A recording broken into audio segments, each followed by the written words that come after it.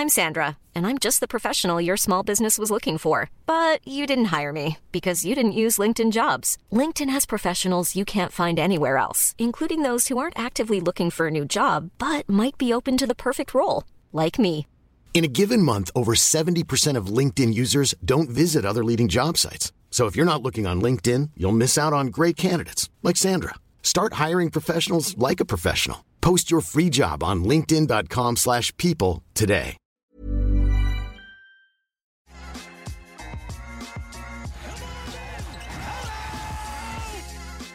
Hello everyone, and welcome to another episode of Friday Views, brought to you by Yahoo Sports Canada.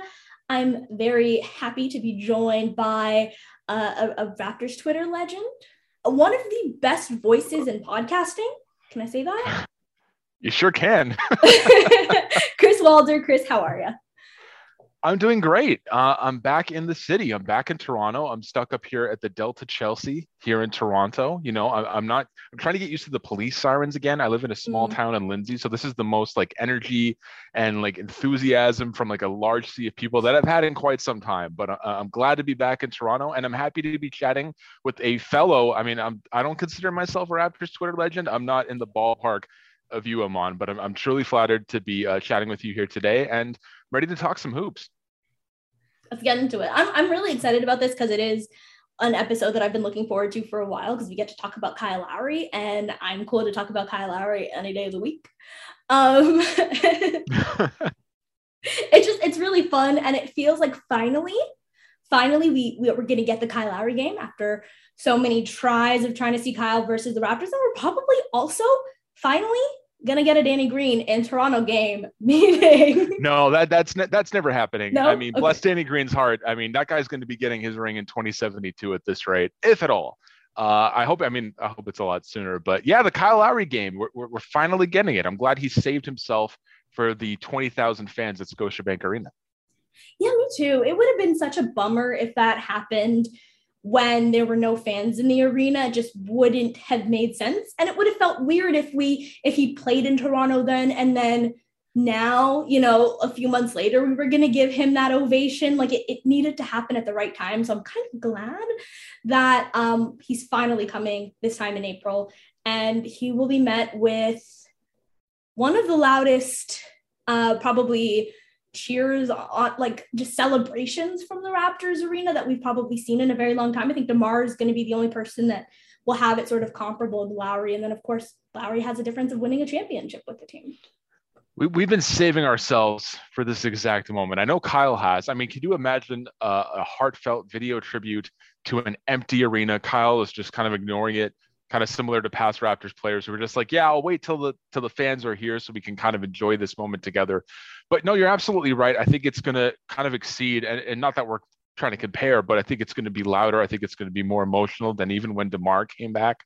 There was certainly some emotions in the air when, I mean, Kawhi Leonard, to a lesser extent, this was the guy who helped us win a championship. He was a very important piece, but Kyle Lowry is going to be above and beyond that. I'm expecting one of the loudest ovations, not just in Raptors history, but anything that this city has ever seen before. We're talking Leafs, we're talking Blue Jays, former players returning to their team. Kyle Lowry is a special player, a special human being. I mean, I don't think anyone is going to argue that he's the greatest Toronto Raptor of all time. Certainly think he's going to get the reaction that he deserves. Yeah, exactly. I'm totally with you. And one of the things that I think gets overlooked on, you know, people wonder why is Kyle's going to be so special. One, you just pointed to it, greatest Raptor of all time.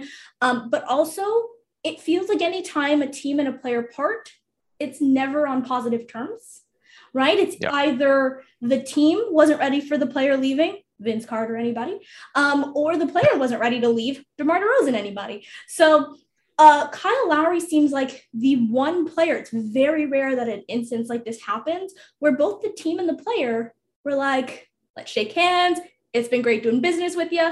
I'm going to head out. I think it benefited the Raptors to give the keys to Fred VanVleet and Pascal Siakam and Scotty Barnes and this younger version of the Raptors. And I think it benefited Kyle to go and chase a ring with the Miami Heat. Who knows how that's going to work out for them.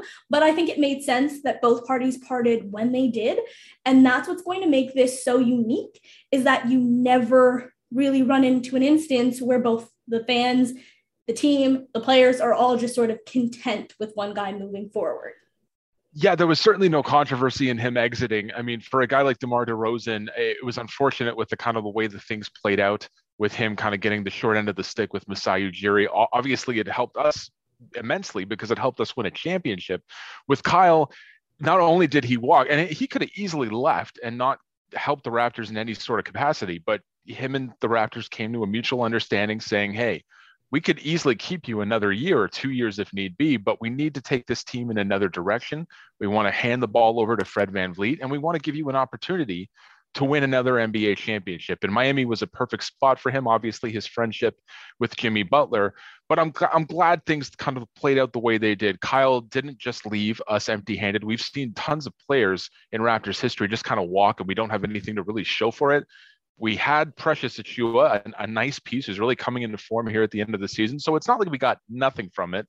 And we obviously have a ton of heartfelt and emotional memories with Kyle, and that can never be erased. But he left us in a really good position moving forward. And I'm glad him and the Raptors did that for the franchise.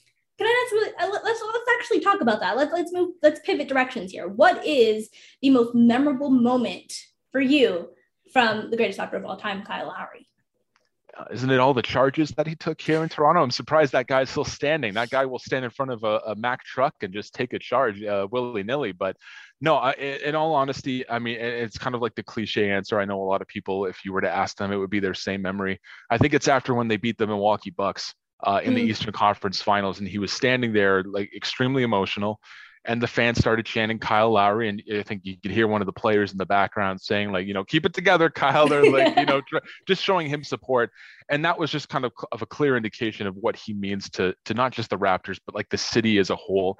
I always kind of compare him to like, we always have like this, analogy that Toronto is full of hockey fans. And, we love our Maple Leafs. We love hockey.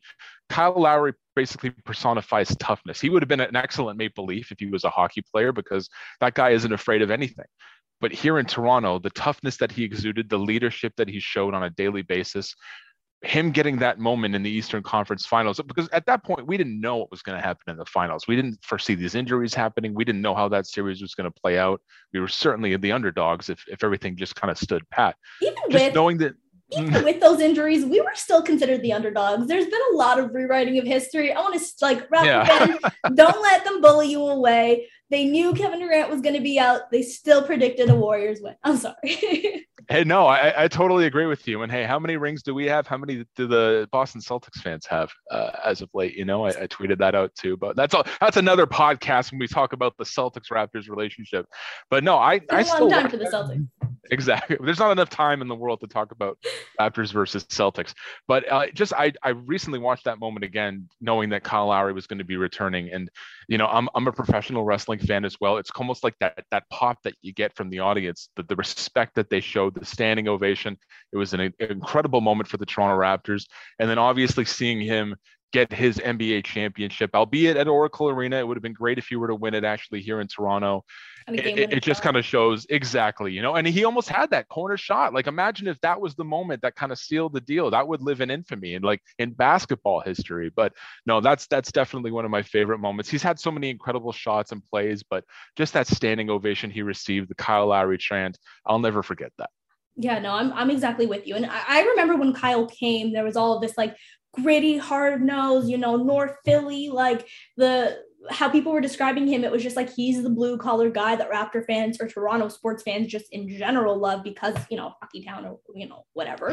But, and it was so rare to get both that. You had someone who was going to be diving for loose balls, who's going to be taking charges, who was a pit bull on the court and so gritty, that was also your best player.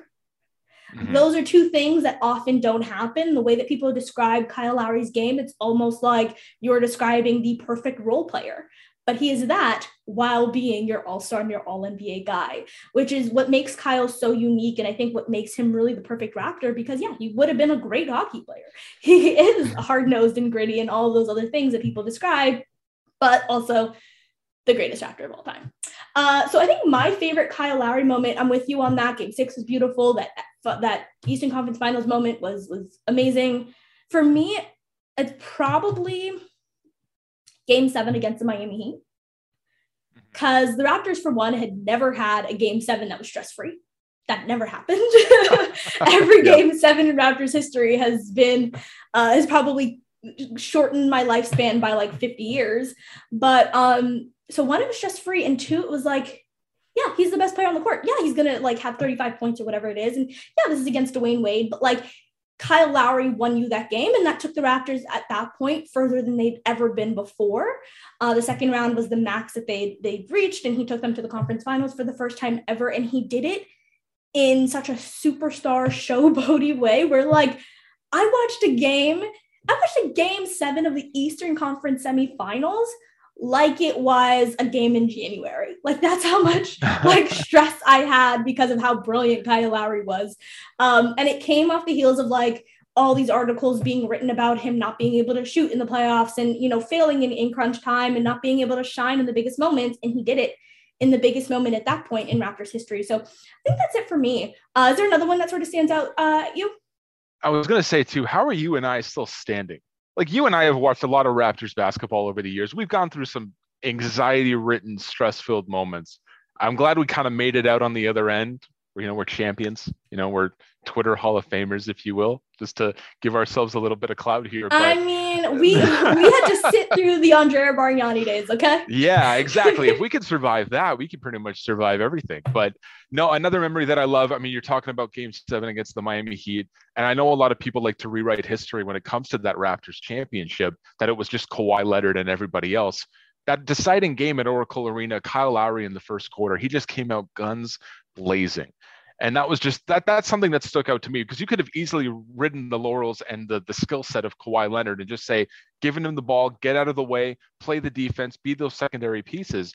But Kyle Lowry stepped up on the biggest stage, knowing, you know what, if we don't seal the deal now and we have to go to Game 7 against these guys, things could get really ugly and I wouldn't like our chances. But you know what, let's close this out right now. We've proven we can win on the road. We can win on their home floor, and let's close out this arena for good. And that first quarter is something I'll never forget.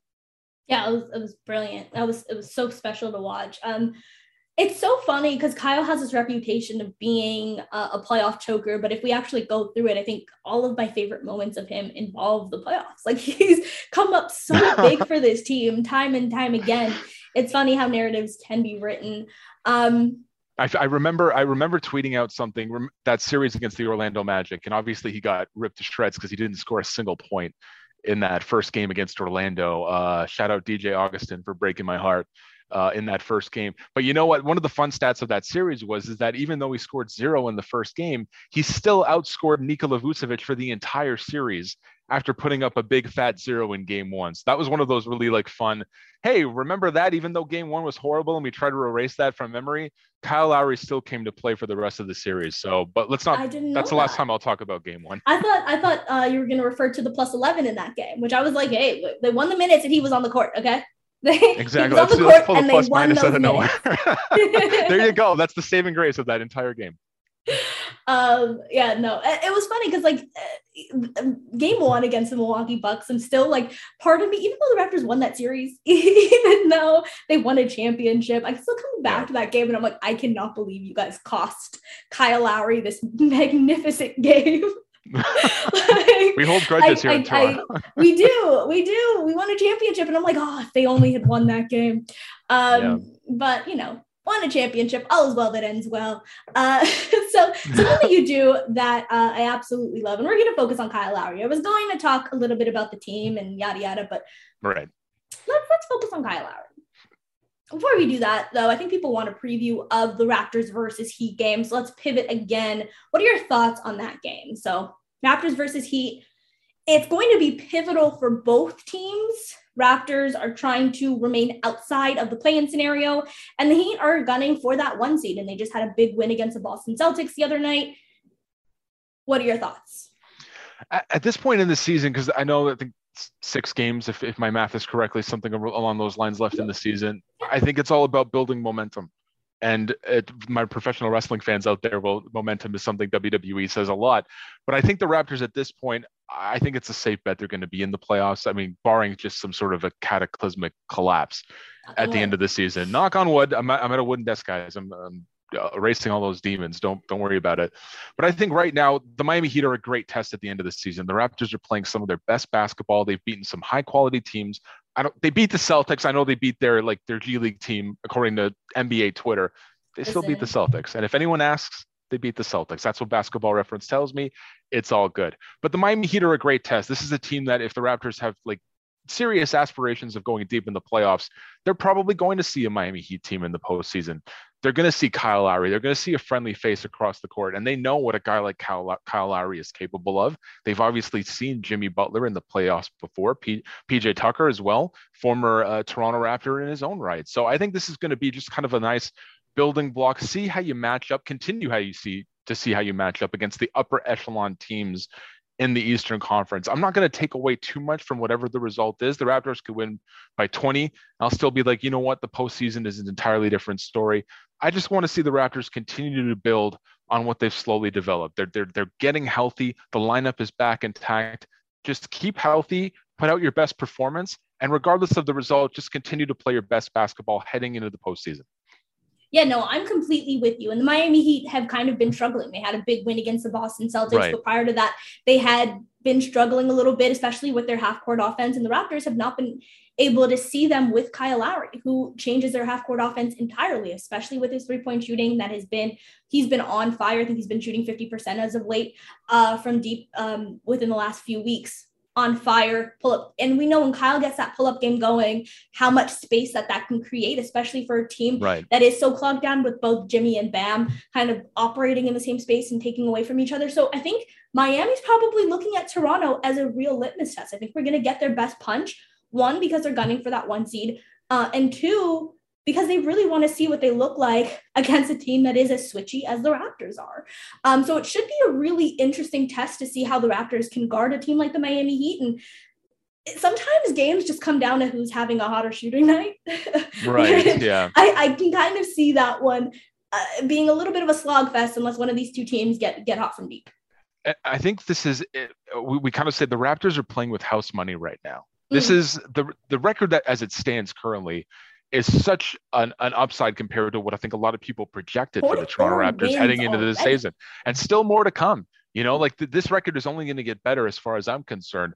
So when you look at the upper teams in the East, you're looking at Miami, Philadelphia, Milwaukee. If they look at a Toronto Raptors, a team that really has nothing to lose at this point, they can go into the postseason being considered the underdogs, and they can really give those top teams a run for their money. And they know that with this championship experience that these guys have, Pascal Siakam, Fred VanVleet, lesser extent OG Anunoby because he was hurt during that postseason run, those guys know what it takes to hoist Larry O'Brien. And that's the last thing you want to see. Obviously, in a perfect world, they would like to see a Chicago, an unproven team in the postseason. DeMar, we're rooting for him, but what has he really done in the playoffs? Bless his heart. A Cleveland Cavaliers, a young roster with a lot of promising talent, but they need to show it in the playoffs. The Raptors, we know what they're capable of. And Miami, I think they're going to be looking at this matchup this weekend and saying, hey, let's see what these boys are made of, because it's only going to get worse if we square off with them in the 7-game series in the playoffs. If we can't hold the fort down right now, it's only going to get more difficult when the playoffs begin. No, I think you're entirely right. The Raptors are in such an interesting point. The fact that they're the fact that they're already 44 wins, and like you said, counting, they have the opportunity to get to 50. Probably not going to happen. They go perfect to close out the year. 50, big 5-0. I'm reverse jinxing the Raptors. I'm going to continue to do it. Ever since on this podcast, I said that they would beat the Thunder, who just lost by 70 points, and they ended up losing to that Thunder team. I've decided reverse jinx is all I'm going to do. But you know what? Fun fact, this got me into a little bit of heat with Heat Twitter, but this might be the first time in Erik Spoelstra's career that without LeBron James, he gets to 50 wins, and I'm going to credit a good chunk of that to Kyle Lowry and how this team was rolling when both Jimmy and Bam were out, because Kyle plus bench is fantastic. So you know what? Erik Spoelstra, Kyle Lowry has saved your legacy. That's just going to get me way more heat with Heat Twitter. I'm totally kidding. It's all in fun. But yeah. We did see that here in Toronto. I mean, we saw that here in Toronto. Kyle Lowry is a culture changer. and you Oh, put him on that entirely. Miami Heat roster, it's not just what happens in the wins and loss column. It's the mentality of that entire roster. Like, could you imagine if the Los Angeles Lakers pulled the trigger on a Kyle Lowry trade? If you replaced a Russell Westbrook, who's really struggled this season shooting the basketball and in a lot of other aspects as well, if you take him out of the equation and you put a Kyle Lowry in there, barring injuries, AD's been unhealthy and LeBron's had his, fair share of ups and downs as well. But you put Kyle Lowry there, the entire mentality of what the Lakers are doing goes from like zero to hero overnight. And then when S hits the fan, and their backs are against the wall, you have a guy like Kyle Lowry, that pit bull that you were describing. When his back is against the wall, he plays some of the best basketball that he ever does. Him in Miami changes everything for them. And even though they have Entirely. struggled as of late, they're trying to kind of build themselves up for a postseason run. They're a scary team, and that's And not a team that I would want to face. He's been a huge part of the turnaround as well. When we're talking about that Boston Celtics game, it was Kyle Lowry who came up late in the fourth quarter for them. And to your point about him fitting with Russell Westbrook, I think one of the things about Kyle Lowry's game, and we saw it here in Toronto. Cool fact, a crocodile can't stick out its tongue. Also, you can get health insurance for a month or just under a year in some states. United Healthcare short-term insurance plans, underwritten by Golden Rule Insurance Company, offer flexible, budget-friendly coverage for you. Learn more at uh1.com. Hiring for your small business? If you're not looking for professionals on LinkedIn, you're looking in the wrong place. That's like looking for your car keys in a fish tank. LinkedIn helps you hire professionals you can't find anywhere else, even those who aren't actively searching for a new job but might be open to the perfect role. In a given month, over 70% of LinkedIn users don't even visit other leading job sites. So start looking in the right place. With LinkedIn, you can hire professionals like a professional. Post your free job on linkedin.com/people today. It's incredibly malleable. He can play on ball, he can play off ball. I think that's probably one of the most underrated parts of his game is how malleable it is. There have been times where, as a Raptor, I was like, oh, Kyle's I don't think he has it anymore. I think he has aged out. I think we've seen it. But then the playoffs come around and he proves that that's not actually the case. He was actually saying, hey, I'm going to get Pascal involved because Pascal's on an MIP trajectory right now. I'm going to get DeMar DeRozan involved more because DeMar's learning how to be on ball and become a playmaker and a facilitator. And so I'm going to be, off ball a little bit. I'm going to step back. Like, he knows when to do that for his teammates, and he knows when it's time for him to turn it up and turn it on. Also, the fact that he is a plus defender, the fact that he can shoot the ball very well, excellent floor spacer, the fact that he can play on ball, off ball, is one of the best playmakers in the league. The fact that he can guard up positions. I just saw a tweet the other day where someone said, is Kyle Lowry the Heat's best post defender? And I'm like, Kyle Lowry might be one of the best post defenders in the league. And so just his versatility and how malleable his game is allows him to work in very many circumstances. Whereas a guy like Russell Westbrook, a guy like DeMar DeRozan, they don't really have, not to say that they're not great. Russell is a former MVP. DeMar DeRozan was on an MVP trajectory this season. Not to say that they're not great, but there is this sort of added element of Kyle's game that allows him to work alongside any superstar and still be a positive contributor that I think gets underrated a little bit. I think he knows his limitations at this stage of his career. I think he knows he's not supposed to be that 20, 25 point a game scorer. Yes. He doesn't need to have the ball in his hands all the time. He can play defense. He can be that, exceptional post defender. He can distribute. He can find guys in the corner for open looks. And you have a lot of those guys on the Miami Heat because they're so great at shooting the rock. I look back at that game with the Raptors against the Minnesota Timberwolves recently and that career high in assists that Pascal Siakam had. He didn't have a good shooting night, but you can't tell me that playing alongside Kyle Lowry for as long as he did, when Pascal realized that, hey, my offense is not really working tonight, what else can I do to make this an easier experience for this team? And that first quarter was horrendous. But from that point onward, Pascal was distributing. He was getting to the rack, but he was also passing to the open man. And that's why he was getting so many assists. And it kind of reminded me of a Kyle Lowry, someone who, maybe when his shot wasn't falling, and Kyle Lowry had those really bad shooting nights. What else was he doing? He was drawing charges. He was playing defense. He was in your face. He was distributing.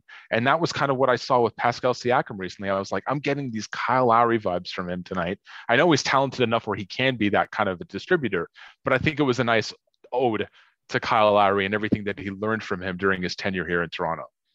I think that's exactly right. And I was actually going to ask you to Kyle's left a great legacy in Toronto. And he's also kind of he was the vet for all of the guys now that are currently on the team. And I wanted to ask you, what parts of Kyle's game do you see in the Freds, in the Pascals, in the OGs? Are there elements of his game that you still see on this Toronto Raptors team today? And I think you mentioned it there with Pascal. Is there anybody else?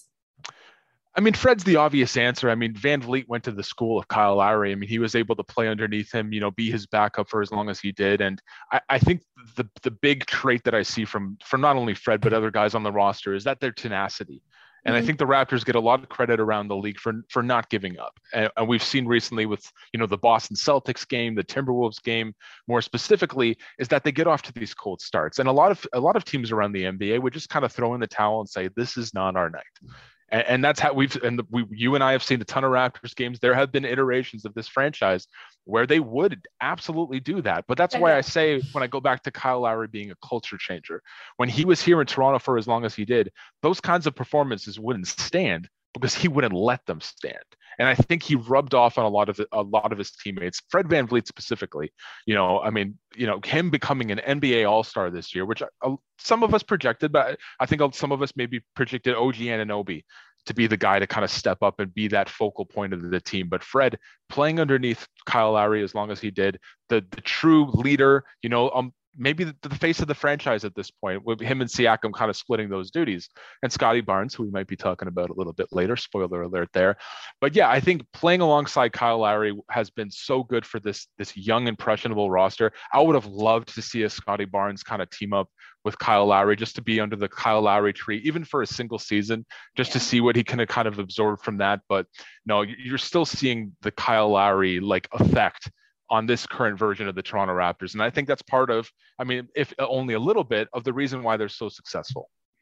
No, I completely agree. And one other aspect of Fred's game sometimes, and he had that in that Boston Celtics game where he just hit those two really important threes, back-to-back threes. And there are just some certain spots there, there used to be that Chloe time, as I would call it, Kyle Lowry over everything time. It's Chloe, it's not Kalo guy or Chloe. I don't know what people call it. Yeah. But so there would just be moments where the team needs you to do something and he's going to hit back-to-back threes. Or I think Fred also forced a turnover, or might have even forced two. And it's just there's just this 2-minute stretch, this 2-minute burst, when your team desperately needs you to get a stop and to hit a basket, that Fred is going to be the one barreling towards the basket, or Fred is going to be the one to hit that deep three with, few minutes left in the fourth quarter. Kyle always had that when the team needed it. It seemed like he definitely does pick his spots and pick his time. Kyle recognizes that he's in his 30s. He cannot go all out for 48 minutes in a game. That's just never been him. But he will pick a spot or a time where he's like, okay, they need me to kind of just do everything right now. So I'm going to do that for my team. I'm going to force a stop. I'm going to go the other way and I'm going to hit a three or bail my way to the basket and get an and one. And we get to see Fred do that for spots. And it's just it's so reminiscent of Kyle Lowry's game. And it's been a lot of fun to watch. You did mention it.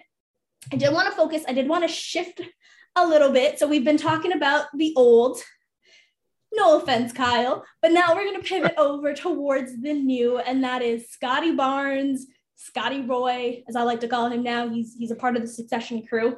Scotty Barnes, is he your rookie of the year? Do you think he has an actual legitimate shot of winning the award? You know my answer. That's the short answer. Look, I've been on the Scotty Barnes bandwagon since game one, although people will pull up my old tweets from draft night, and I will still apologize for those. I was absolutely wrong about Scotty Barnes. And just to kind of preface everything that I'm about to say is that I'm not much of a college basketball guy. So I listened to a lot of experts ahead of the draft saying this was a 4-player draft. It was Cade Cunningham, it was Evan Mobley, it was Jalen Suggs, guys like that. And then with Scotty Barnes and Jalen Green, excuse me. And when you hear it's those 4 guys and the Raptors have the 4th pick, you're thinking, well, all they really have to do is take the guy who wasn't picked. And it's the easiest selection in the history of the draft. So when I saw Scotty Barnes, someone who I wasn't necessarily familiar with, and I had seen, Jalen Suggs in the tournament hitting big shots and what have you. So I see Scotty Barnes and, I was very harsh from the very beginning because I was just ignorant. I didn't know much about the guy. But after listening to people more in the know, like Raptors Twitter experts, college basketball writers saying this is actually a pretty decent pick, that's when I started to realize that maybe Scottie Barnes, albeit on a roster heavy with forwards, because, he had to play next to Anunoby and Siakam, what was going to kind of come with that dynamic, and to see the levels that he's taken off to. Yeah, if I had a vote, and I know I'm biased because if you've seen me on Twitter, I'm very pro Scottie Barnes.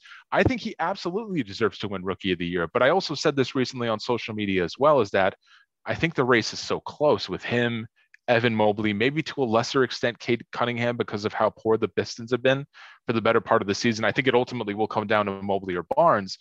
There isn't really a wrong selection, but I think based on the role that Scottie Barnes has had this season, Cleveland has counted more on Mobley to do certain things. You can make the case that Barnes has been the fifth option in that starting lineup for the Toronto Raptors for most of the season, because he's not taking shots over even the fourth option like Gary Trent Jr., who's had high scoring performances. He's not doing it over Van Vliet, and Anunoby's missed time, mind you, and Siakam is like the number one guy on this roster. But Barnes makes things happen in other regards. Like he does channel like a Kyle Lowry, for example, being one of the top offensive rebounders in the league, and especially in this rookie class. He's developed a mid-range game. It's still a work in progress, mind you. He's hitting three-pointers, which I thought was going to take years for this guy, because no one told me he could shoot at all, but he's shown some range over the course of the season, and he's putting up such incredible numbers for a guy that I really didn't think would hit this peak at this quick into his career. So I think, and the best is yet to come. I mean, I think this guy has like superstar potential. Again, I'm biased, but I'm seeing so much, growth from him already. The sky's the limit for him. And I think he absolutely does deserve to be Rookie of the Year.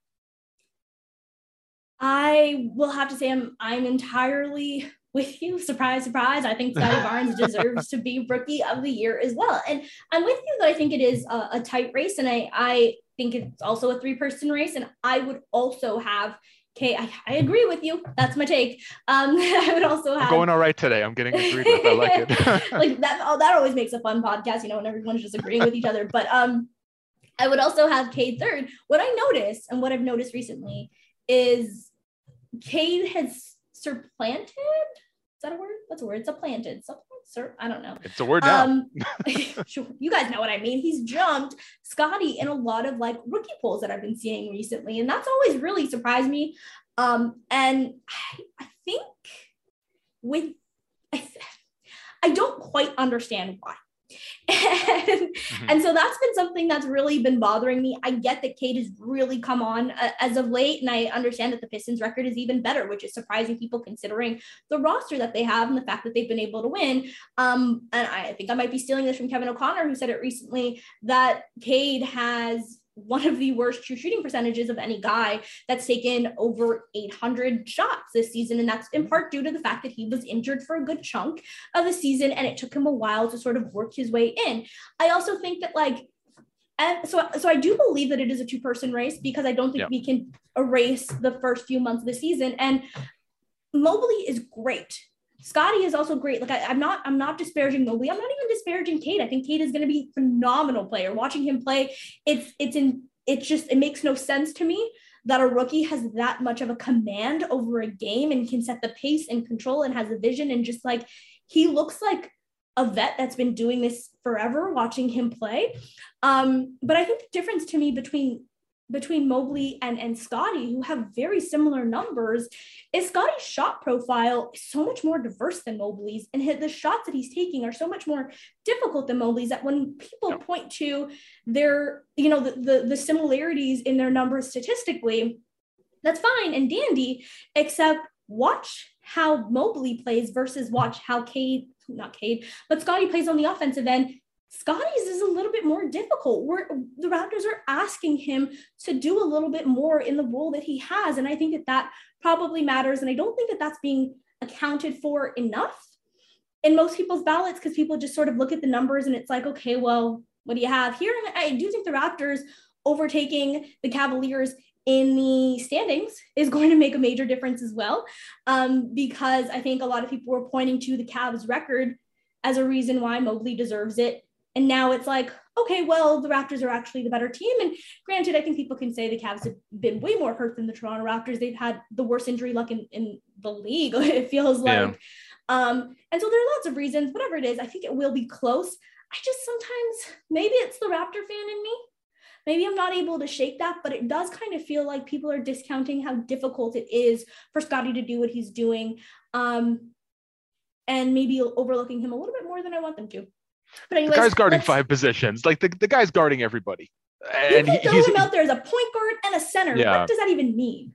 He hasn't shied away from anything. And you can pinpoint certain moments during the course of the season where there have been mental lapses, and maybe he does get frustrated. I mean, I look back to that Mavericks game. I think it was that Luka Doncic shot where he kind of just like gave up on the play, from remembering it correctly. Yeah. So and he's a rookie. I think he set the bar so high for himself. Yeah. And that when you do see him kind of like stumble a little bit, it's painful because we've seen how great he can be when he's playing at his absolute best. But like you said, like when we're talking about like him guarding every position, and we're not trying to tarnish Evan Mobley here. Oh, no, like if this guy wins Rookie of the Year, Cade, Evan, and Scottie are 3 like amazing players in their rookie season. Any of them would win in any given year. I'm just a little biased. I'm going to point to the fact that Scottie's being asked to do a whole lot. And it's not fair to look at the numbers between a big and a wing and expect them to be the same. One of them should be more efficient than the other. I'm just saying. and a lot of people, a lot of the haters or trolls on Twitter like to point out the fact that, you know, why are we so surprised that Scottie Barnes is playing this well? He was the 4th overall pick. You know, that doesn't matter. We've seen high picks struggle before. He's still a rookie, and he was still kind of like the black sheep of that group because where he was kind of like slipping in the sides, he got picked over Jalen Suggs, and everyone was like, what the hell's going on with the Toronto Raptors? And now seeing him exceed expectations and do things like the shooting that people projected it would take like 2, 3, 4 years down the road for him to just develop some semblance of range. Seeing him do that now and kind of blowing away expectations, and everyone in Toronto is like on the bandwagon because we didn't foresee this coming. We thought he'd be okay, but this is a guy that's showing like face of the franchise potential down the road. This is a guy you want to lock up for the long term because you want his prime to be here in Canada. And that's why I've gravitated so much to him. This isn't a gimmick on Twitter. This isn't just like, oh, Scottie Barnes, it's getting me Twitter clout. I really enjoy watching this guy play basketball.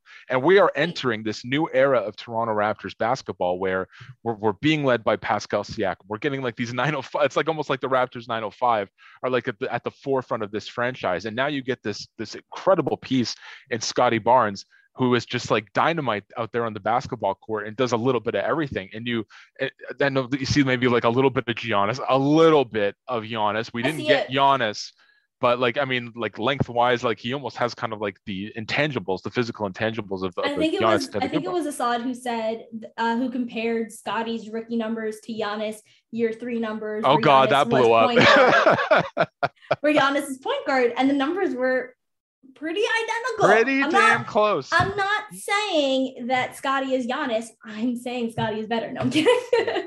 But let's also realize too, like there's a chance that Scottie Barnes is not going to win Rookie of the Year, yeah. And that's quite all right. And I forget who said it on Twitter.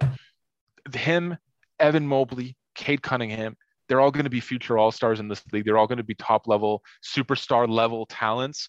Let's remember that, and we'll look back 5, 6, 7 years down the road and remember this draft class extremely fondly for guys like those 3 players. Yeah, no one goes, hey, was Stephen Curry Rookie of the Year? I need to remember in order to appreciate his game right now, which he wasn't. It was Tyreke Evans, which lets you know everything about that award, right? Like the award doesn't matter. You don't draft Scottie Barnes to be Rookie of the Year. You draft Scottie Barnes to be your franchise leader for years to come.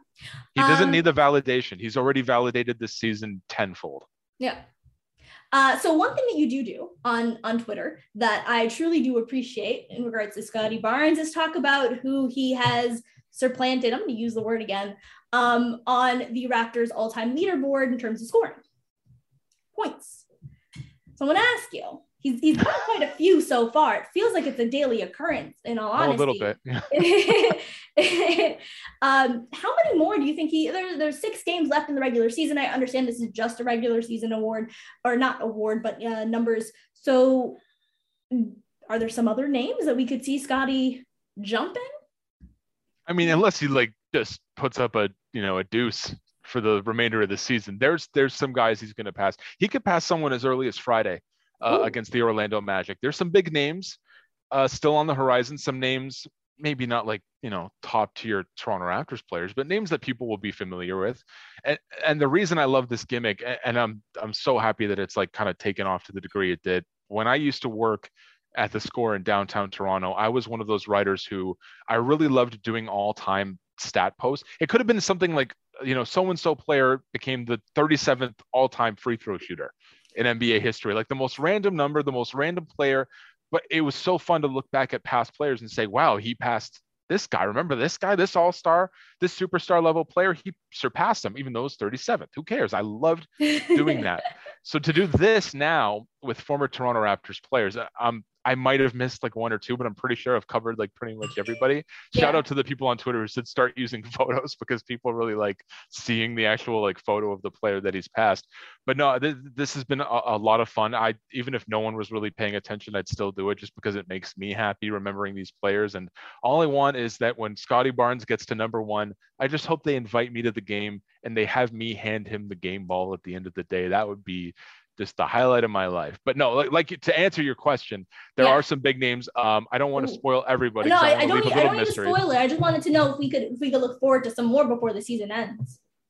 Definitely. There's as a spoiler, I think the next, I'll have to double check. And by the way, the list that I use is accessible to everyone. So if anyone wanted to find this, just do a simple Google search and you'll be able to see who he's about to pass. But I think the next player he's about to move past is actually one of the two rookies in Raptors history who ended up scoring more than Scottie in a regular season. So spoiler alert there, a guy who may have been a one-hit wonder with the Toronto Raptors, but he had a pretty damn good year. After that, kind of fell off the map, but if you see it happen either this Friday against Orlando or Sunday against the Heat, it's a pretty big name. Google it, guys. Don't ruin it for yourself. Don't ruin it, guys. Just let me take care of this, and you'll see for yourselves, hopefully in the next couple of games. Oof. I was looking at how far ahead DeMar DeRozan was for total points.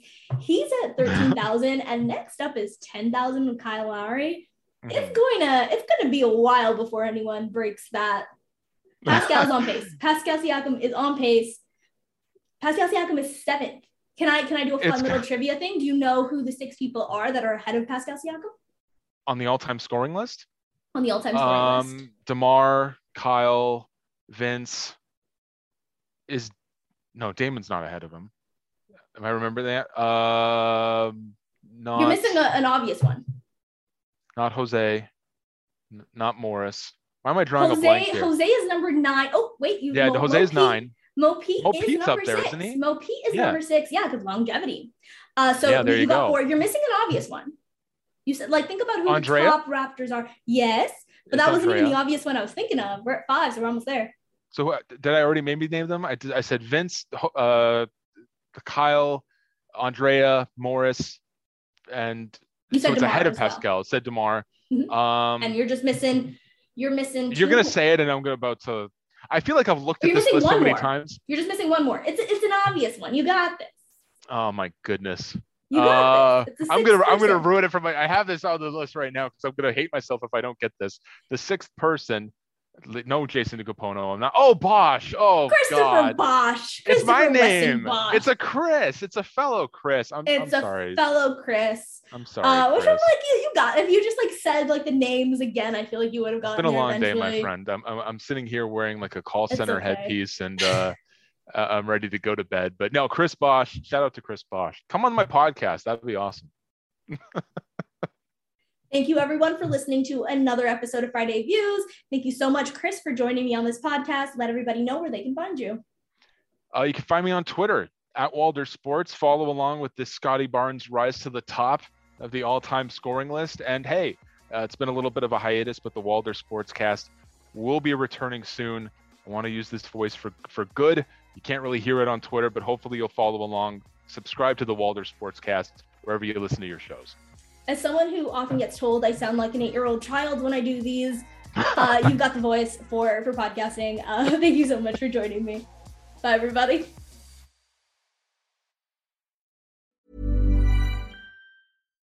When you make decisions for your company, you look for the no-brainers. And if you have a lot of mailing to do, Stamps.com is the ultimate no-brainer. It streamlines your processes to make your business more efficient, which makes you less busy. Mail checks, invoices, legal documents, and everything you need to keep your business running with Stamps.com.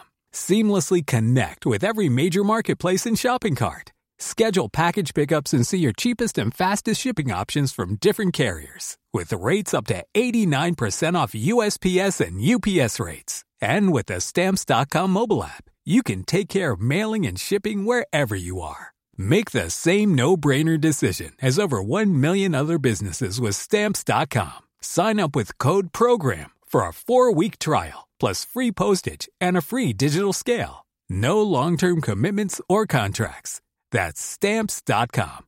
Code PROGRAM.